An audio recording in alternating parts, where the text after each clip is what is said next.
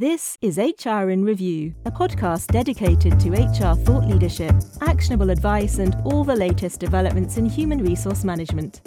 Welcome to another episode of the HR in Review show. I'm your host today, Bill Banham, and joining me on this episode is Lena Thompson, the founder and speaker over at Lena Thompson International. Lena has 15 plus years of experience in the corporate arena, consulting, training, and designing systems for clients, including CBRE, Anglo-Irish Bank, Bank of Kuwait, and others. In 2018, Lena left her career to figure out her meaning in life and find her passion. That's very admirable. Now, Lena is an award-winning entrepreneur and international speaker whose mission is to bridge the gap between spirituality and the corporate world. Hey, Lena, welcome to the show today. Hi, Bill. Thank you so much for having me. So, Lena, beyond my reintroduction there, why don't you take a minute and introduce yourself to our audience? Yeah, absolutely. So you gave already a brief introduction. My background is corporate. I was a computer programmer, analyst for many years. I worked in London and also internationally in many different countries in the world. But I got to the stage in my life where no matter how much success and wealth or whatever it is I've accumulated, I never really felt satisfied. And it got to the breaking point in my life where I didn't really know where my life was going. All I knew that I needed something to change. And that really, inspired me to go on this whole self-discovery journey, which I've been on over the last few years. And now I want to bring my knowledge, my experience, my passion back into my profession or into the corporate arena. This edition of HR in Review is a special guest episode brought to you in partnership with our friends at the North American-based HR Chat podcast, a podcast focused on interviews with HR, talent, and tech experts. Okay, thank you very much there, Lena, for the intro. So what's your journey been like since? It's an ongoing journey, right? It just never really ends. But initially when I first started, I wanted to really get rid of that stress and anxiety that I experienced in my daily life, just juggling work and parenthood and all of that.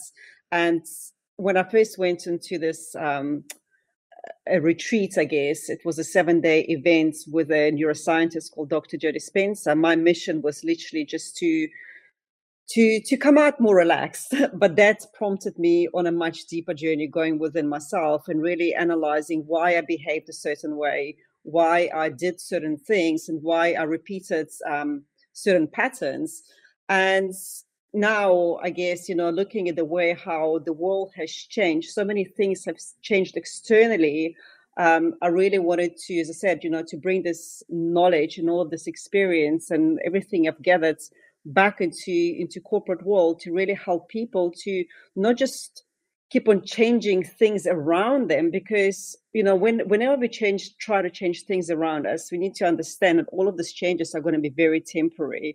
And I'm sure we've all been in the stages in our lives where we strive for a new career, for a new job opportunity, for more money, more whatever it is, and we only get there, and then this happiness or that fulfillment is temporary. So how do we actually then cultivated happiness, cultivated fulfillment within ourselves? And this has been my work over the last couple of years. If you enjoy the HR in Review podcast, please consider giving us a 5-star rating in iTunes or in your podcast app of choice. This helps others find us and grow our community of HR and related professionals. Lena, you talk a lot about productivity. So I guess any productivity tips or suggestions for ways to think about productivity for our listeners today? Yeah, absolutely. So productivity, always whenever I talk about it, I always focus on 3 key elements. It's decisions, it's our energy, and it's also our strength. And that all comes with self-awareness. And let's start with energy. I mean, by energy, I don't mean how much we exercise or the food we eat. We all have within us energetic supply. It's our structure, just how different we are on a physical level. We're also very different on an energetic level. We are very, very unique. So understanding that energetic blueprint will then help us to optimize our energy in all aspects of our lives. And for example, just to give you a practical example, some people have the energy to go and initiate things. Some people have energy to work, and they are the worker bees, they are the doers of the world. But the only way they actually have this consistent of energy is when they feel passionate and excited about things that they do, which actually makes a lot of sense, because even in my career, I found that I sometimes can work through the entire night if I'm passionate about something, but give me like documentation to do, for example, that drains me and I literally have no energy to go through it. Then other people, they get energized through opportunity to lead and guide others. They're not really here to do things. So understanding how genetically you are wired is a first step, massive step towards productivity. Then it's also understanding your strength. Too much, we've got such a long list of things to do, and we prioritize things that we don't really like doing or things that drain us. So by the time we get to do things that actually we enjoy doing, we have no energy to complete them. So it's shifting your priorities. And then the last thing is decisions, trusting yourself to make decisions. And this is where the spirituality, the self-awareness comes from, where you know how to make the decision and stick by it, regardless the chaos you may find yourself in, or all of this, external turmoil that we often get caught up in at work and also at home. Okay, thank you, and we'll talk a bit more about the spirituality side shortly. But let's just chat a bit more, focus a bit more on the emotional intelligence piece, if you don't mind. In your opinion, why is high EQ important for effective leaders? I can't even believe I'm having to ask this question in 2023, but for those out there, those leaders who still don't get it, Lena, can you explain it to them? Well, because the thing is, what a lot of us expect really is we expect other people to behave differently so we can feel differently about ourselves, right?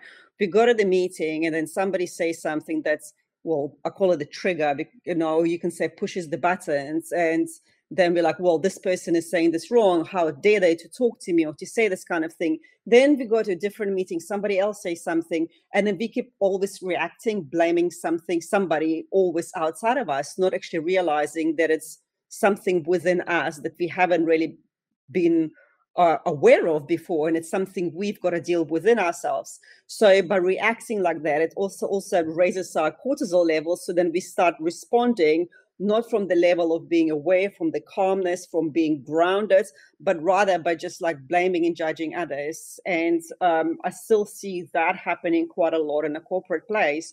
So understanding that the people around you are only really reflecting to you who you are being on the inside, and by taking ownership of your own feelings, your emotions, and your thoughts, I think that's what the true leader is.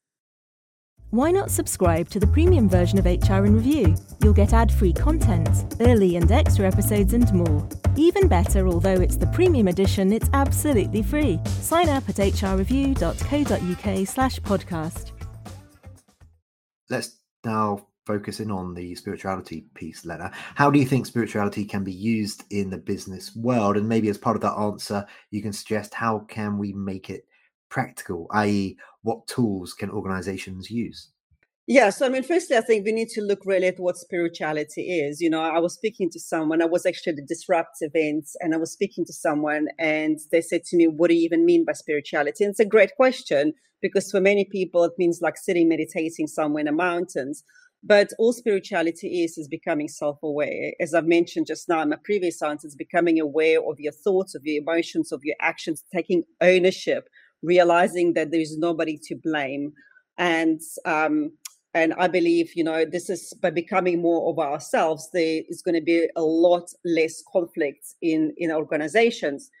The thing is, we all take care of two types of environment, right? Each and every single one of us. We've got our inner environment and our outer environment. And our inner environment is something that we are all concerned about. And what I mean by that is we want to feel happy, we want to feel loved, we want to feel seen, appreciated.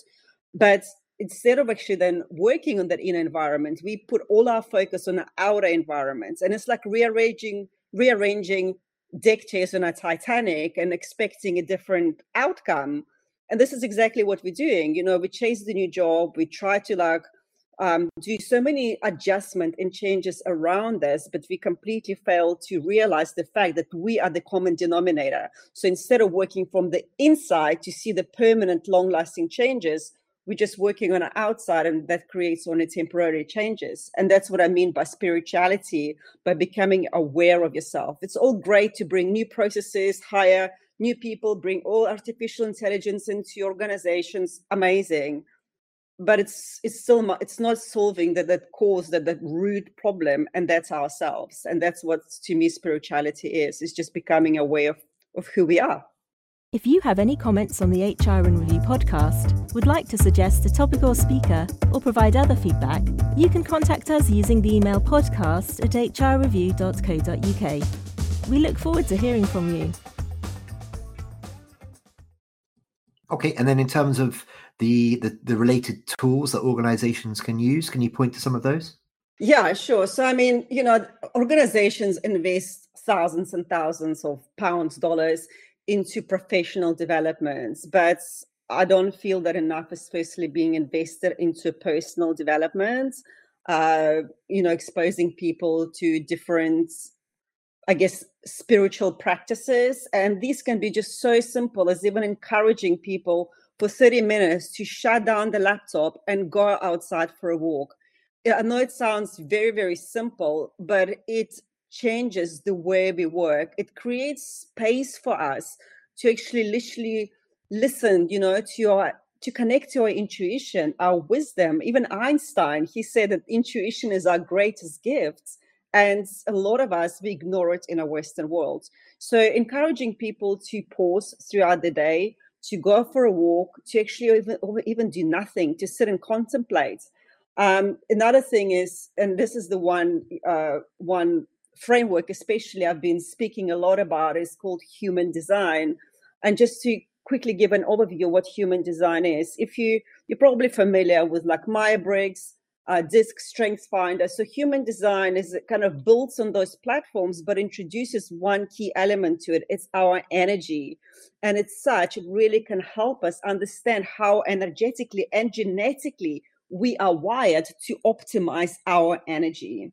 So when we know our human design, especially like people, like who lead the teams, the managers, team leaders, when they understand what their people need, what their energetic capacity is, it becomes so much easier then for them to allocate resources, to set expectations that meet those people where they are at, rather than setting completely unrealistic expectation. And another big thing, it removes the judgment, self-judgment. How often we compete with each other. It's like, oh, they're going to do this. They're going to stay longer than me. They're going to work harder than me. Let me keep up with them. Not realizing that we are actually completely different individuals. So putting more rest, allowing people to take time off throughout the day to rest, because that will only increase their productivity, encouraging walks, encouraging, self-development tools like human design, maybe even introducing like meditation practices, and investing in people's personal developments, I believe, is the way to go forward. Interesting. Okay. So I guess that makes me think, is this kind of a nature versus nurture thing? Is one's energy, to use that term, is that inherent in us? Are we born with it?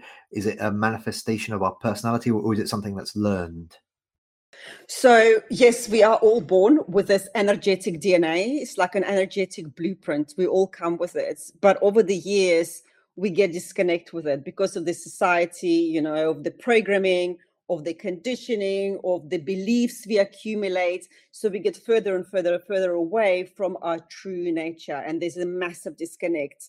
And then we spend our lives literally running on autopilot. And I'm back in a corporate world. I took a pause for 3 years, but I can see people running from one meeting to another, and then they're making decisions, and then they're changing their minds, and they're making decisions and changing their minds, and having meetings about the same things, because we don't really understand that who we are at the core is not who we think we really are. There is a big mismatch. So instead of doing that, and it can be very, very small, subtle changes, if we just pause in our daily lives, we would literally see massive changes. And just to give you an example, it was a few months ago, we were talking about this project and we were stuck on it. Like I could not see a solution to the problem. So after the meeting, I went on Google and I Googled answers, and I was like, hang on a second, what am I doing? Let me pause and let me see, what comes up. So I went to sit on a couch. And I often do, when I don't know what to do, I would literally go and sit on a couch and close my eyes and just sit in silence. And then I really felt that need to go for a walk. And it made no sense because it was raining. I was tired. I didn't feel like going for a walk, but I put my boots on and I went for a walk. Bill, within 5 minutes, I got 2 possible answers, 2 solutions. I was like, bang, bang, bang. This is it. This is what we're going to do. I saw the whole structure. I got back. I was so excited. I messaged my team. We got together and it was golden, And this is just one example. And it keeps happening over and over and over again, because when we pause, when we slow down, we tap into our intuitive mind. And our intuition, it's a subconscious mind that processes 27,000 times more data than our conscious mind is. So we've got access to the wealth of information, which logically we're just not aware of. Okay, thank you very much. Lena, the next couple of questions I'm going to ask of you are questions that we ask of all of our guests on the HR in Review pod. Okay, so don't feel bad if you feel like you need to reiterate some of the things you've already mentioned today. That's okay.